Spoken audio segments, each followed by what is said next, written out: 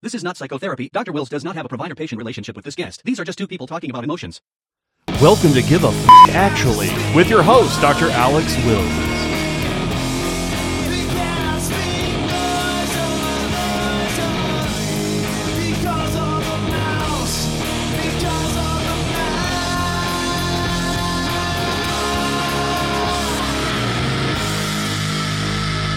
I'm joined by Jason S. Frishman. How's it going today, Jason? Oh, it's great. How are you? Good. It's early for me. I guess it's 10 o'clock over there on the East Coast where you're at, and it's 8 a.m. over here in Idaho. Excellent. Well, I got started at 8, if it makes you feel any better. A little brief intro about Jason. He's been working for 25 years to support individuals, groups, families, organizations, and businesses. Jason is excited to bring over 2 decades of work in offices, institutions, kitchens, farmers markets, woodlots, and boardrooms to wild new environments. Whether as a psychotherapist, the creator and founder of Journeyman, public speaker, thought leader, or narrative consultant, Jason believes that our lives are adventurous, and we can and choose to be active, engaged, the author of our own adventure stories. So that's exciting. Do you want to tell us a little bit about yourself and kind of explain? There's a lot there, a lot of really cool experiences. It's funny I haven't read that in a while. So as you read that, I was smiling at sort of thinking about my own background. But I think the three primary things that have been guideposts in all of my life adventures have really been active, adventurous kind of experiences, storytelling, and nourishing others, nourishing myself. And those three things are sort of the background of everything I do. So my wife and I had a small food business for a while. I've done a lot of education and activism around foodways and traditional nourishing foods. But then, I have a master's degree in adventure therapy, and my doctorate was really focused on narrative therapy and postmodern collaborative work. And so, I'm a storytelling, adventurous, nourishing healer or whatnot. I think it's been over the years, it's been a very circuitous and wavy path, but it all makes sense in retrospect. Yeah, it's funny how life can work that way. Adventure therapy. Can you tell us a bit, what is that and how did you get interested in it?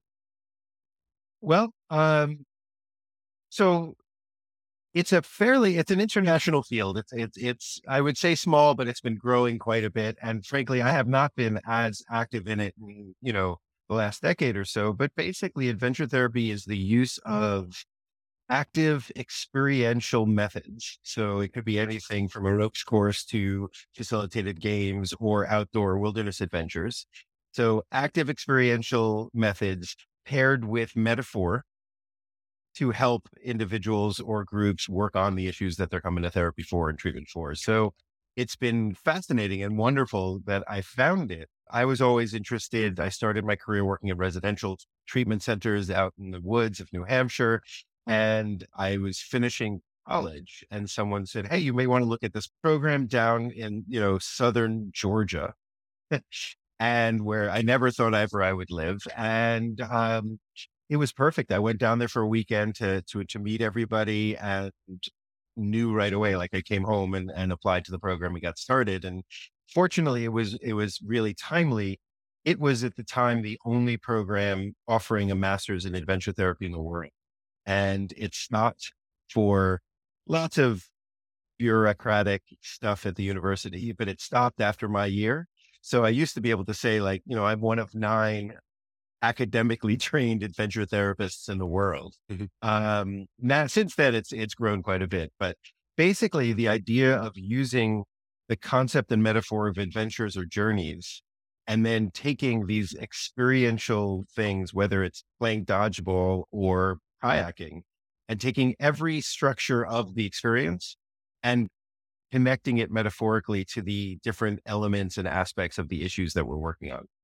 And so you can have the experience be a microcosm of the lived issues that they're working on. And so you can do that in a group in a facilitated way and through the processing of those experiences, people move forward in their lives.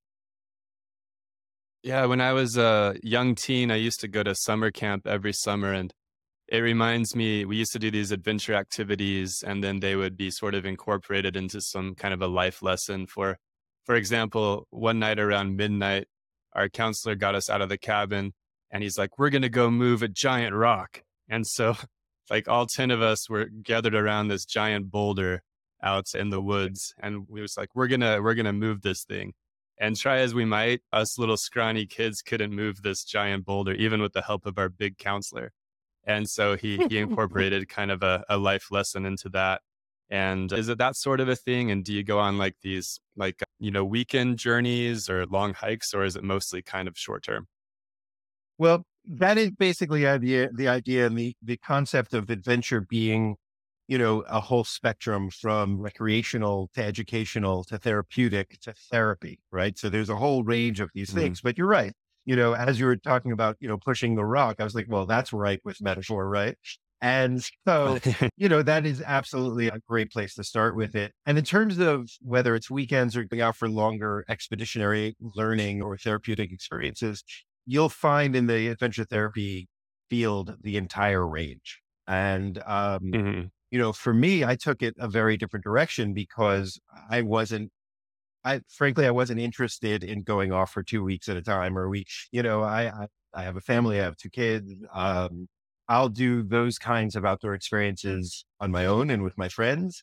Um, I have always been really interested in the space between those types of adventures. So home life and how that can be adventurous. And, I started my career after I got my master's and after I hiked the Appalachian Trail, I started my career in Boston, working with school kids. And, for them, getting through the streets to school every day was an adventure. And my office at the time was truly a bathroom that they put a table over the toilet and we sat with our knees touching the bowl.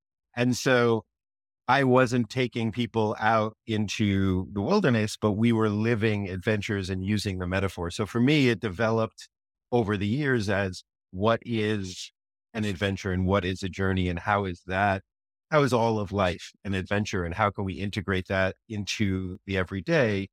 And that's actually become foundational for the work I do now with men. And so, while I love the whole idea of going off and doing backpacking and it's incredibly powerful, the sort of angle that I take is how do we increase or elevate the mundane in our everyday lives? How do we find the magic every day as opposed to just when we're off, battling dragons and finding treasure? And if people want to find you, is the best place to go journeymanfoundation.com? Yes, that's I mean, I'm on socials, but I think that's the best way. You can, leave me an email through there or, I have a newsletter that I started and, people can contact me directly from that. And it also gives you some information about the program it's running. That would be the best place. Great. Yeah. Yeah. Anything else about what you're up to these days that you wanted to announce or let folks know before we get into the deeper stuff? Yeah. Well, I mean, just, really quickly, I would say what has, been born out of adventure storytelling and nourishment is this journeyman men's program. It's a men's coaching program for fathers where we call to question or pull apart the cultural narratives of masculinity and fatherhood and help guys to sort of write their own story, which involves really starting by being connected with themselves, their kids, and their partners at home, and then how they take that out into the community and the workspace. So, right now, I'm running groups, doing some individual work, and I'm doing a lot of sort of speaking and workshopping about the model, which we can maybe get into it another time, but it is in direct. It's a direct answer to the hero's journey and the like omnipresence of the hero's journey. And I'll throw this down, but I just think the fact that the hero's journey is everywhere is actually quite harmful to boys and men. And so the Hmm. journeyman is an answer to that. And it's in many ways, it's our mission to elevate, like I said, elevate the status of every day, but also to, by being more connected, create more powerful partnerships and allyships with others that, frankly, white cis males have had troubles with in the past. And so, there's a social action and responsibility element to the work we do. And a lot of it starts at home. So that's the main piece of what we're doing these Yeah. days. Well, great. I'm going to definitely be contacting you. I think you could help me out with a lot of interesting things and challenges in those departments with fatherhood and marriage and the new masculinity. That it's, yeah, pretty rich stuff. Oh, it's Did you wonderful. think of anything in particular that you wanted to talk about today? Or is it anything coming up for you so far as we're sort of connecting? You know, it, I, when I read that question earlier or, last week or whatnot, it was interesting because, you got to choose your level, choose your own adventure of level of vulnerability. And the story that continues to come up for me that I certainly don't mind sharing is a time, oof, probably about 5 or 6 years ago. And it was, I think, the first time my son, who at the time was 9 or 10, he's 15 now, saw me as mortal. It was when, as Papa, I fell from grace. And um, Mm, yeah, it was incredibly poignant and meaningful and difficult. And, um, I debated a lot whether or not that's what I wanted to bring up, but I figure, it's been a massive part of my own growth and learning and presentation as a therapist and coach. So, I'll share that. yeah, for sure. So, yeah, kind of going into that, when that fall from grace happened and you recognized that he saw that you were no longer, I guess, Superman and Mhm. invincible, indestructible. What emotions came up for you without necessarily explaining why? If you could just sort of list the different emotions you noticed. Well, you know, the first thing that comes to mind is loss and sadness. Um, there was certainly some shame, and I would say there was a motivation, right? Like, you want to fix it, you want to do better, or I wanted to fix it and I wanted to do better. So motivation sort of grew out of those other things. But I think loss and shame and sadness were really the primary ones there. And that's what comes up now, even just thinking about it for sure. Yeah, and that's so relatable. And I want folks to notice that even though we don't know the details, the play by play of exactly what happened, it's already deeply moving, at least to me. I can relate. What's coming up for me is fear because, I have some definite anxiety and fear about that happening with my kiddo. I've got one son. He's only 2.5 right now, but Mm. it's enjoyable, being sort of the superhero right now and being kind of, this figure to him that's just, so great. We know it's not true, but it's fun to sort of play that role in their younger years, right? Absolutely. And, I think there's a common fear. I hear it with a lot of the men I work with. There's that common fear of when's that going to all break? And then that element of, well, and also if you create a strong foundation of relation and relating and whatnot, it can survive that, which is what we've done. It was hard. It was, Mhm. and, it was one of these things that was eye opening for me. I used to joke that until our kids are about 3 or 4, we can get away with a lot. Like we can stay up too late and wake up in the morning with the kid and kind of be half asleep on the couch, rocking them. And, there's a lot of things that dads, I'll speak for to dads, but dads can kind of get away with in not being their best selves. And the sooner we handle that, the sooner we manage that, the better it gets. And then we're not just being superheroes, we're being heroes. We're being, at level. And so for me, um, it was something that I was hoping would come later in our lives together, but it is what it was. And ultimately, I think it turned into something. I mean, he's 15 now, and I think we have a wonderful relationship that is more authentic and genuine than the time when I was just the superhero immortal. Um, doesn't mean it's not hard still, but it is, I think, more genuine and more grounded, where even if we do have an argument, neither one of us is as scared, at least as I was at that point in my life. Was there a particular moment when this all came to climax, or was it more of a gradual thing when he was about 9 or 10? No, it was a moment. I mean, it was you know, I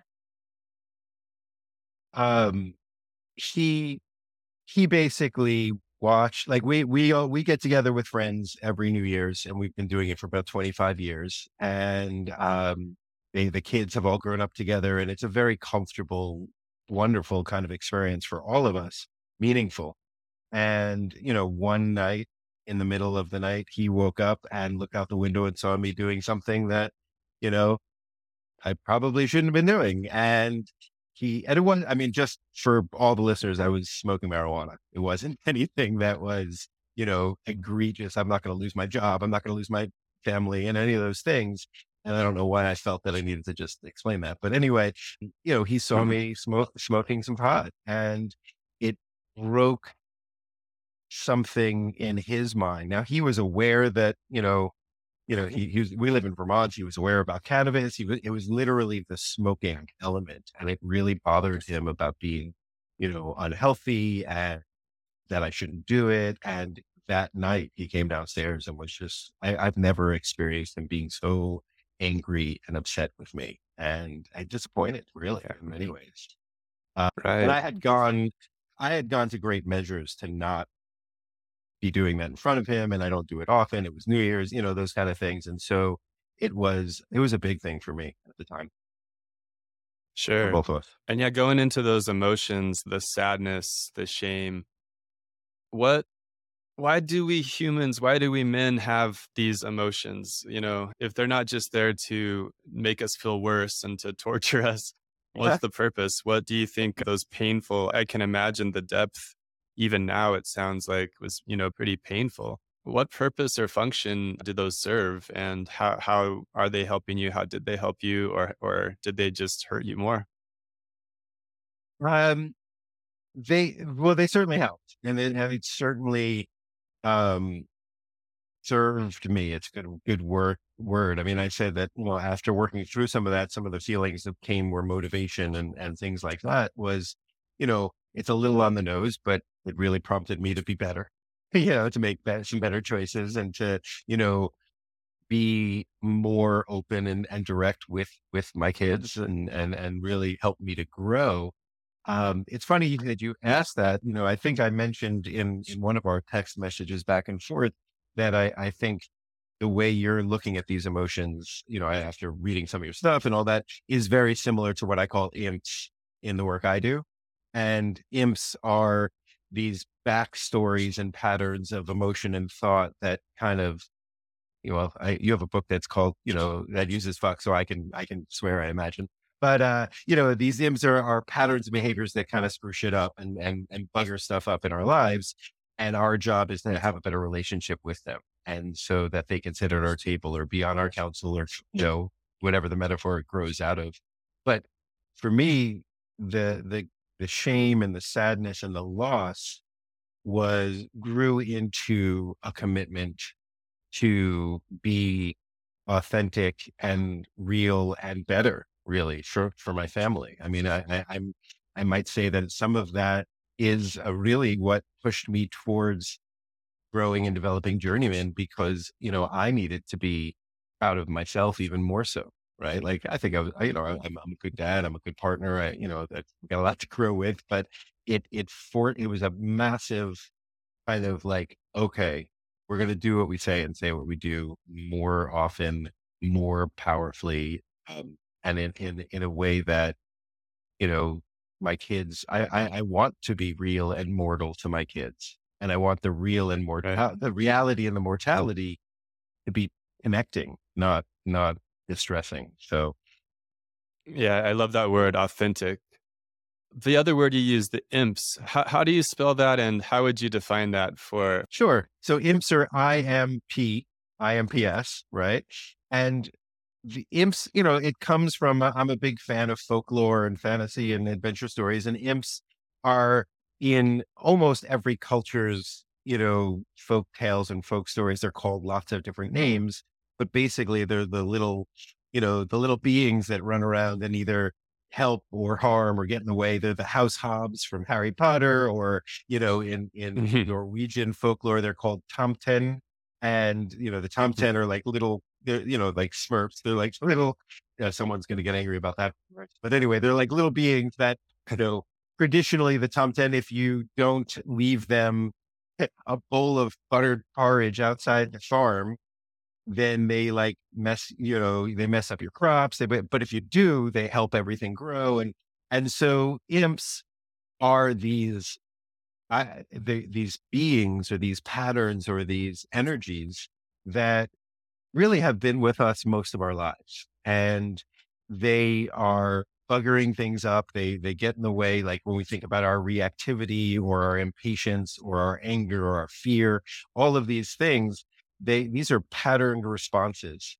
And we tend to identify with them. And so I'm impatient, and what a lot of the work will do, and it's through narrative therapy and through some of the work I've done, is we'll pull it out and look at it Mhm. and really embody it and try to have a relation. We'll learn about it, learn where how it sort of came to be. And in talking with many men over the years about imps, the reality that I've found, I don't want to say I've discovered, but I've learned is the vast majority of our imps, if we really sat them down and said, "Hey, what's going on here?"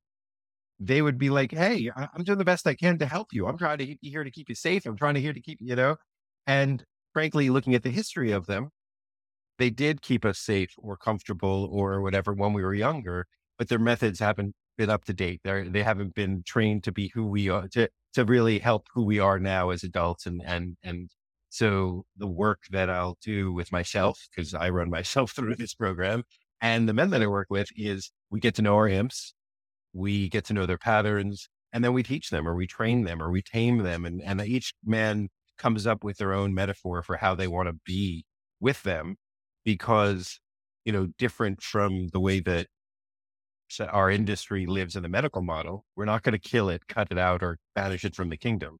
These are a part of who we are. And so, Yeah. um, by getting to know our imps, we can build up our support team, our inner support team kind of thing. Yeah, and correct me if I'm wrong, but it's reminiscent of internal family systems where we're very curious about our internal family of different parts or subpersonalities. Very similar. Newly learning about it, but every time I bring up imps, that gets brought up, and I just finished a book on it. There's absolutely a lot of similarities for sure, and it's a Mm. combination of some of the parts work from internal family systems and the externalizing work from narrative therapy.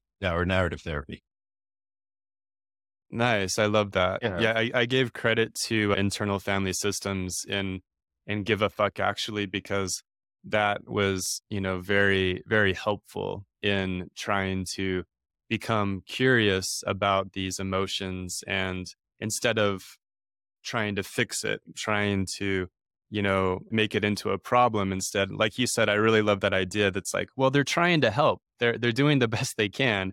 They're not they're not there just to cause mischief. And, maybe they were adaptive in the past and but they maybe need to, mature or they need to maybe have like learn a new role or something. So it's kind of becoming curious, working with it, integrating it rather than trying to ostracize these parts of ourselves and cast them away forever.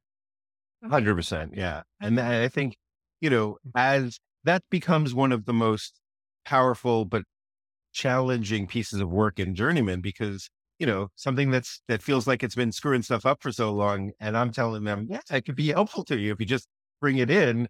Most Mhm. men have started off being really quite dubious about that. But as they become more and more aware of their image, We name them. Sometimes we draw them. I have them interview their imps, and as we become more aware of them, there's an increased ability to sort of stop and respond rather than react. And so, for me, just to bring it back to your question, right? Some of that, you know, guilt or shame or loss was, truly was connected to other things in my history. It was based in a moment where I did make a mistake. And so it triggered not just that moment, but all sorts of other times in my life because I'm human, right? And so it Yeah. was particularly poignant, challenging, and frankly, really hard. Um, but growing sort of through that in terms of being more aware and learning sort of how some of these emotional experiences will they emerge because I have places to grow and they're almost reminders for me. I do. Yeah. There's a reason when I read your thing that's the story that came right up. You know. Yeah, for sure. No, I mean, I love the emotion of shame. I've been working on another book and it's actually about shame. It's called Shame is Mm. Good and Oh wow. exploring this emotion that has really been a problem, a very big problem for folks. But for people that are trying to apply, the 5 steps of radical emotional acceptance, just to kind of give us a framework to go through in this case, and it's such a really relatable story. You get caught doing something that you didn't want to be doing in front of your kid, and then that shatters their sense of your superhero status. It's so relatable.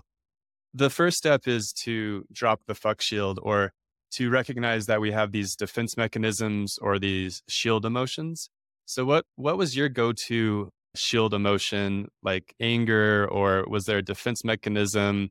Did you try to rationalize, or what are your go-to defense mechanisms that you typically find Mm. when there comes these uncomfortable emotions like shame or sadness that we obviously want to avoid?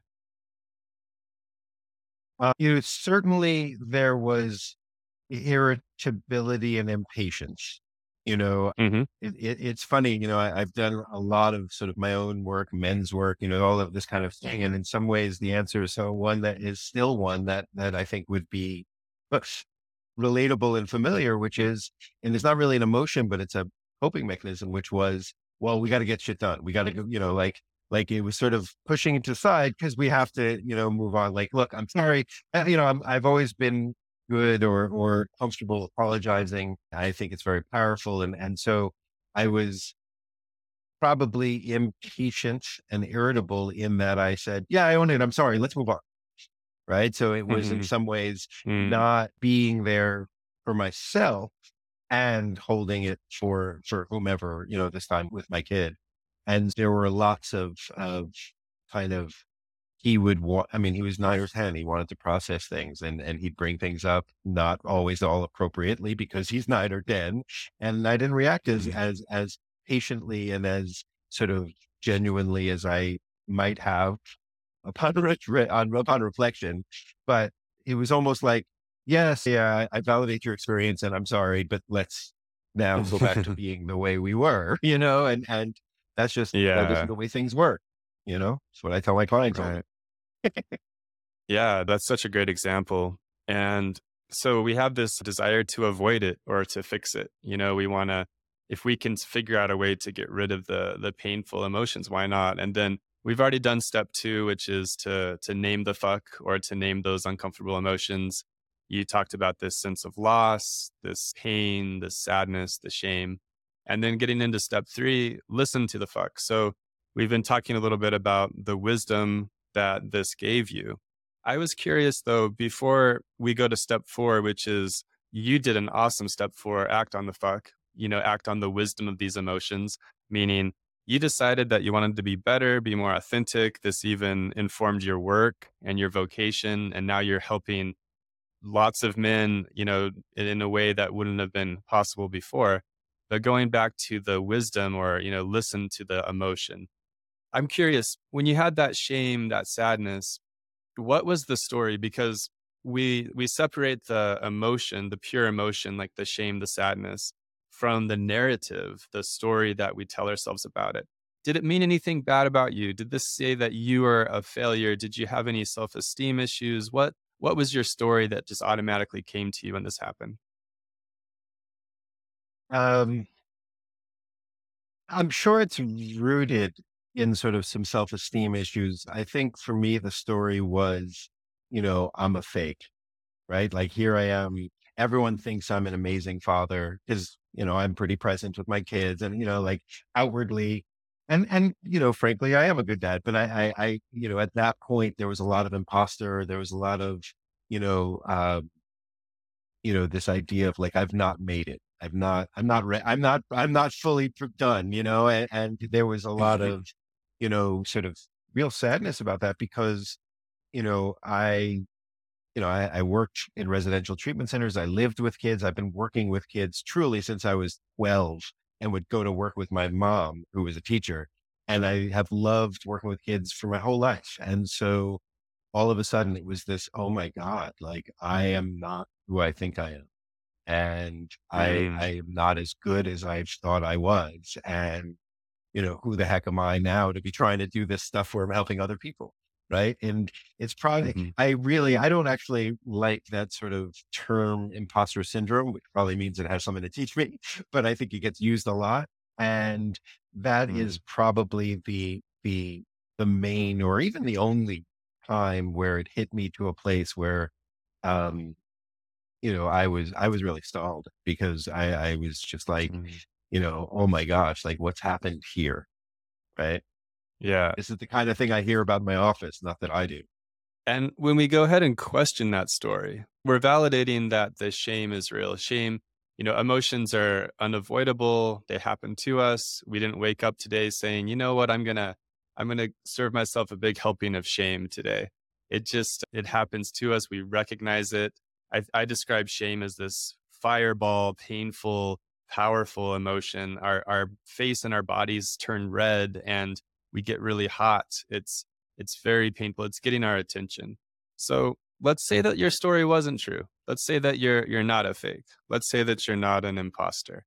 And not that you ever believe that really, but those were the kinds of the ideas that would be going through our minds, of course. What how do you question, how did you question those stories? And what if the shame wasn't confirming that those stories were true, what else might the shame have been trying to do for you?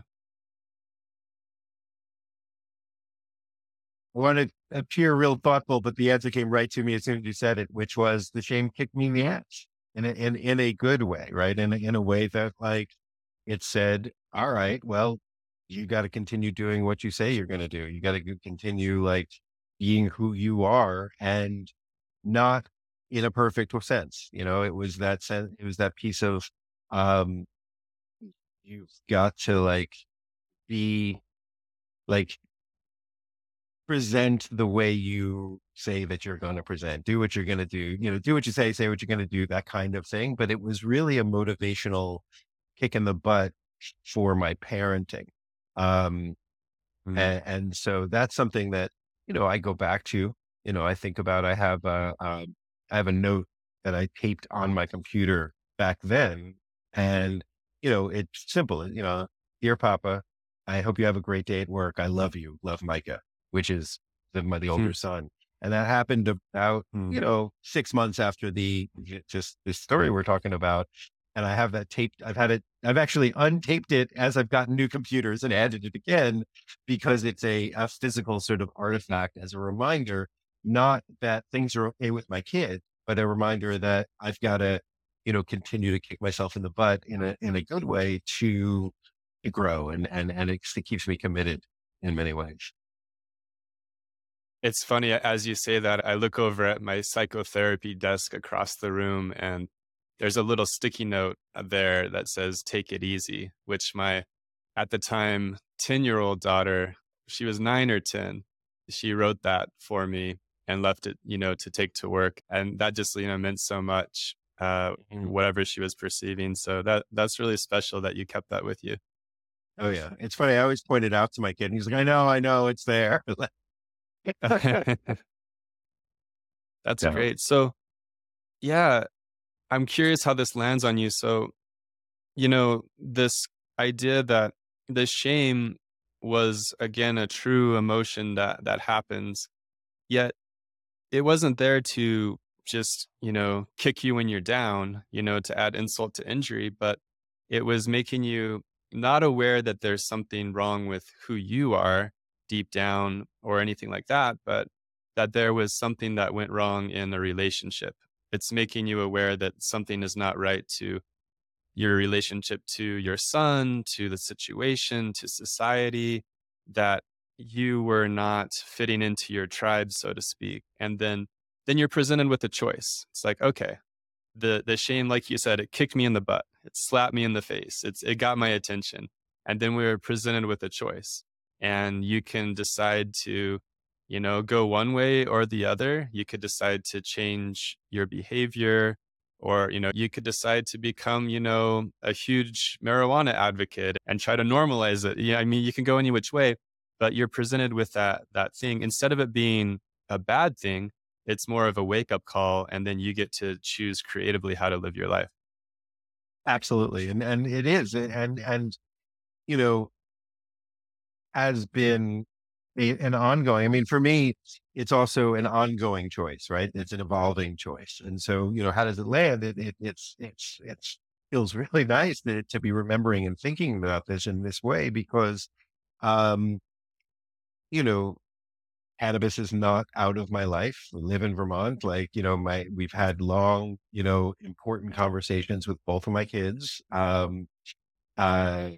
and they see it, it's around, and one of our good friends down the road grows it for professionally, and is all there. So it was, and that's not even the issue, right? The issue was like how to be more open, direct, and sort of authentic with my children. And so in many ways it is a constant reminder, you know not just a kick in the butt, but more of a, you know I don't I don't want to coast in my life, right? Like I believe Hmm. in, to go back to what we talked about in the beginning about my work is I believe in the idea that life is an adventure and it's a journey. And I believe that, more than I believe, I'll make it even more, staunch is that I know that we grow through these challenges. We grow through these things we go through. And like, um, in that, it's a constant reminder that, when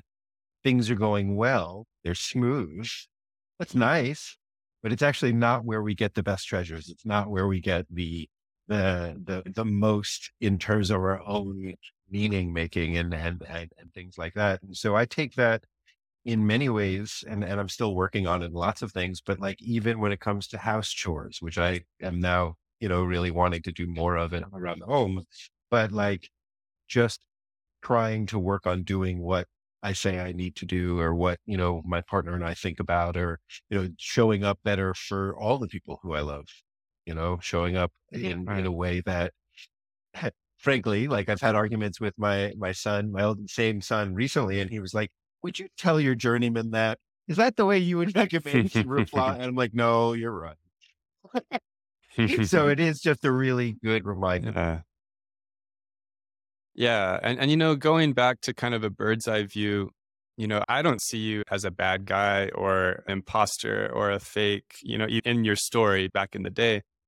I see you as a regular guy, you're doing your best to navigate things and to raise your son and everything. And I'm curious, have you been able to, I guess, disbelieve those like toxic stories that, imposter syndrome stuff, I'm a fake stuff? Is that something that you have, replaced with a more adaptive true story? How did you deal with those thoughts? Mm. So it's a good question. Can I share a very quick story, a brief version of something real, like it's a metaphor that I use for this exact thing? Sure. All right.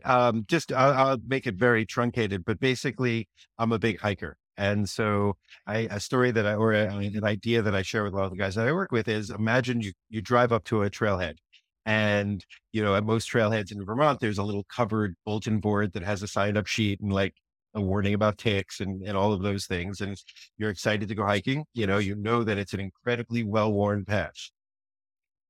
you can see, unfortunately, there's like granola bar wrappers. There's probably a cigarette butt and a Gatorade bottle somewhere. And so, unfortunately, like it's a very well-worn path. And so you're excited, you're about to go. And right before you go, you notice a sign on the bulletin board that says, warning, this path leads to danger and destruction.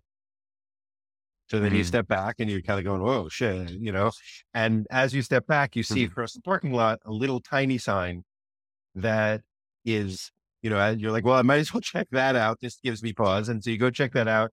It's a sign that's like posted right in a bunch of poison ivy and bramble and thorn bushes. And, you get in there and it says, beyond here lies beauty and treasures. There's clearly no path. mm, And so I often ask guys, what would you take? What would you take? And, often they'll say, well, I want to go to treasures. I want to go to the beauty. And, the truth of the matter is we're neurologically designed to actually go to the dangerous path, the well-worn path. We'll rationalize, well, I'll turn around before it gets bad, or, it can't be that bad. Look how many people. And, we try it over and over again, mostly with similar results. And the irony is that if we take the bushwhacking trail and we do that enough, we're actually building a new trail. Right. But mhm, the thing is, and the reason why I bring this up is you asked, like, am I making new stories or do I fall back still on that sort of shame or imposter story? The toxic story, like you said, is even if you bushwhack so much that you make a new beautiful trail and you get the treasures, like in real life, most trails don't disappear. They get overgrown, they get all, but that well-worn path, if you don't take it mm, anymore, it's still there. And so the mm, times when we're tired, we're overwhelmed, we're stressed, we have some, interpersonal issue, whatever it is, there's a tendency to go in that direction. Right. And so, to answer your question is, I have created lots of really, um, scaffolding and supporting stories around imposter syndrome and those kind of things. And frankly, it's allowed me to be successful in the work that I'm doing with fathers and with my own family. And, when we have arguments, the foundation is not rocked, so to speak. But right. And this happens, if I'm having a particularly tense or hard time with my wife, all of a sudden I do have the thought that goes, you know, holy shit, like you're not even doing it with your own wife. Now I have a coaching group later this afternoon. What the heck am I going to tell them? Like how about, and I know mm, that not to be true. And I come back from it much more quickly. And I have lots of supporting imps that can help me change that or be aware of it or understand where it came from. But it's still there. And in some ways when it's there and I recognize it, here comes that motivation again. And it allows me hopefully sooner rather than later, make better choices, with my kids, with my wife, yeah. yeah. That's really, yeah, such a helpful story. And not that I want to go into this right now, but a nice little side note is I think in my experience with enough psychotherapy, people can create that new emotional reality. I think specifically not just thinking about it, but the B in CBT, cognitive behavioral therapy, actually acting like it and giving yourself a habitual new experience. I like this idea of weed whacking and actually getting out there physically and making a new path. It's great. And, the studies of psychedelic medications have shown a lot of promise in helping to covering those old trails with snow and so that you can form new trails and possibly seeing some permanent changes with those old trails going away. And that's not necessarily a topic we need to go into, but it kind of came up and I don't know if you have any thoughts on that. Oh, I absolutely agree. I haven't done a lot of research currently. I'm loving seeing what's coming out around all that. And I think it's really quite promising. And, you know, I think there's lots of different experiential ways to build new pathways. And I don't know if I could speak to it 100% through the neurological lens as much as I'd like to. It's something I'm looking into, but I do think that the trail, even if it's fully overgrown, is always there. And in some ways, that's actually not a bad thing, right? Hmm. It enlarges our potential for experience, our possibilities for making choices, and perhaps when we are ready, whatever that looks like, we actually can go down that trail again and not, and deal with that danger and destruction, and rather than avoid the trail altogether. Right. And so I Mm, think that, through the use of psychedelics or other experiential methods where you're actually doing, we can really have it overgrown. We can, we can gain some tools for navigating it. We can, we can change the lived experience, whether it's our thoughts, our feelings, our behaviors, our interpersonal relationships, but we can navigate it in a very different way. I mean, what if that mhm. trail that leads to death and destruction and danger, we get to that point through a different trail and we're like, oh, this is what they were talking about. Okay, let's figure out now, if we have the tools, what are we going to do about it? How are we going to, how are we going to look at it? Right.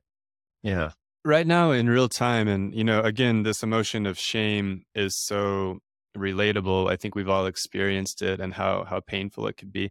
In real time, as you sense your emotional state in the moment, talking with me right now, this idea that the shame, that raw emotion, not about you at all, not supporting a story that there's something flawed with who you are as a human, but it was always there just to help you, to wake you up, to make you pay attention.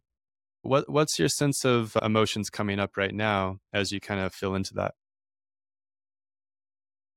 Well, it's, metaphorically, the word comes up is rising, emotions, not just are rising in that I'm feeling things and they're coming up, but rather there is a rising of feeling, in my field, and similar to you, I often tell people the goal isn't to feel better, it's to feel.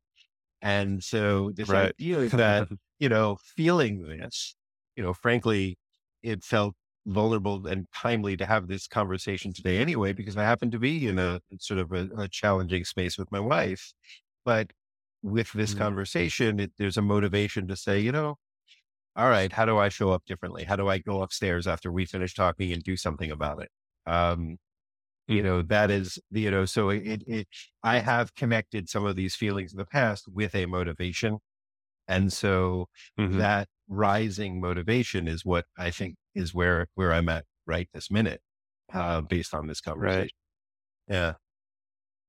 Yeah, and the flip side of every so-called negative emotion or scary, painful emotion is I think of desires, emotional needs, wishes, wants, desires as another category of emotions, because Mm. we oftentimes can't explain why we want what we want. The heart wants what it wants. But, for example, what is the opposite of shame, right? Maybe not sort of the negative sense, but the positive sense of pride. Maybe a sense of connection, a sense of intimacy, a sense of that love and admiration kind of a thing from your son. And so I think when we tune into the painful emotions, it's an opportunity to look at, well, what's the missing desire that I'm not getting met? And then that can inform us of step 4, act on the fuck, take action. What do you creatively want to do or not do to move towards getting those desires met in a healthy, sustainable way? Mm. No, I think that's great. I mean, and the idea of taking action, I would imagine there's a trepidation or even a fear to take action in this way, in terms of people, people you've spoken to or whatnot. And I feel it myself. Um, but that's part of, to combine kind of, your, step 4 of act on the fuck with the metaphor of journey or adventure is, inherent to every journey or adventure is the real or perceived risk. And Hmm. so this idea of like, all right, just as an example, right? I mentioned, what am I going to do after we finish this conversation? Right. I'm going to have to take action. I'm going upstairs. My wife is going to ask me how this went. And, there is potentially a wonderful conversation that I can initiate. Right.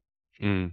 And so, Yeah. the action of understanding where my needs are and not coming at it with, well, these are my needs and I need you, but really, you know, uh, being committed to sort of staying present and connected. I think, connection is a big word for me in my work. You used it just before, like the idea of connections.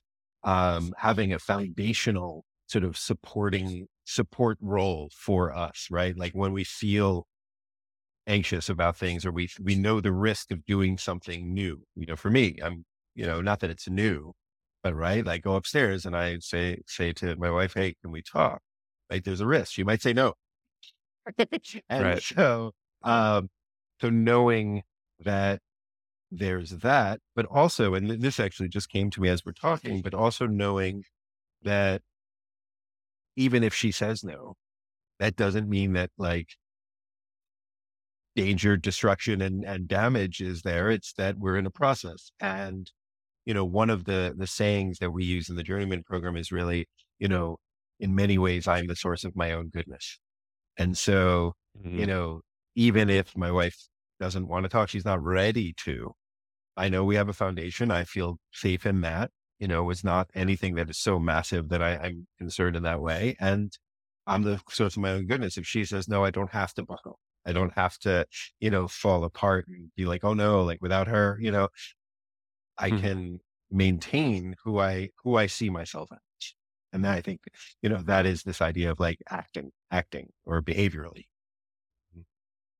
Yeah, in the book, I use the term emotiophobia and go into that concept a bit. What I find is that we often get paralyzed with the fear. For example, this example you gave of, what if I go try to initiate conversation, connection with my wife, and what if she says no? Then there's going to be some painful emotions that come up, maybe disappointment, frustration, sadness, things like this. And so it's not really the fear of her saying no as much as it's the fear of those painful emotions. And if we can make it to that step and also validate those emotions, like, yeah, it makes sense to be afraid of, painful disappointment, sadness, anger, frustration, because that's going to cause, some suffering. And that's a good thing because that's reality. Those emotions, the fear is like tuning you into reality so you can be aware of what you're up against without becoming paralyzed about it.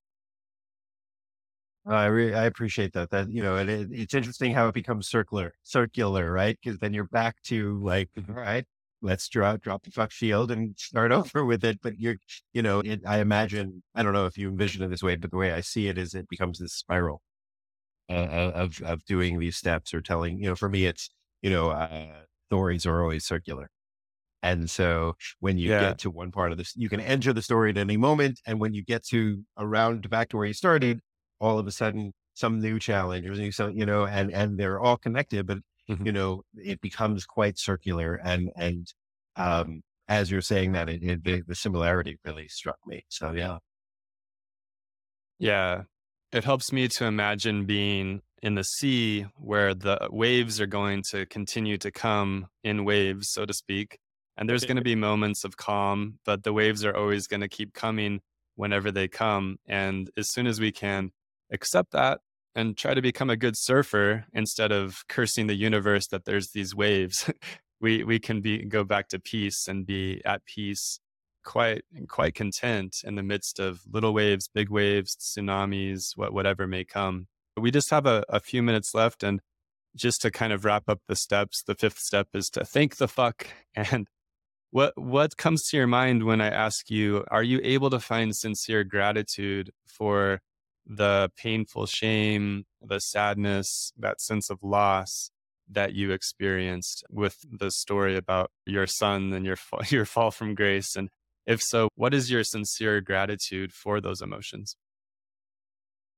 Or the answer is yes. It was a hard one because it was really, there was a struggle for a long time, but I have the time and distance, like I said, 5 years ago, he's 15. We have a very powerful and grounded relationship. And so, for me, the gratitude is really that I think I mentioned in the beginning is that, um, I expected this to happen. Right. And I thought I would have a few more years before it.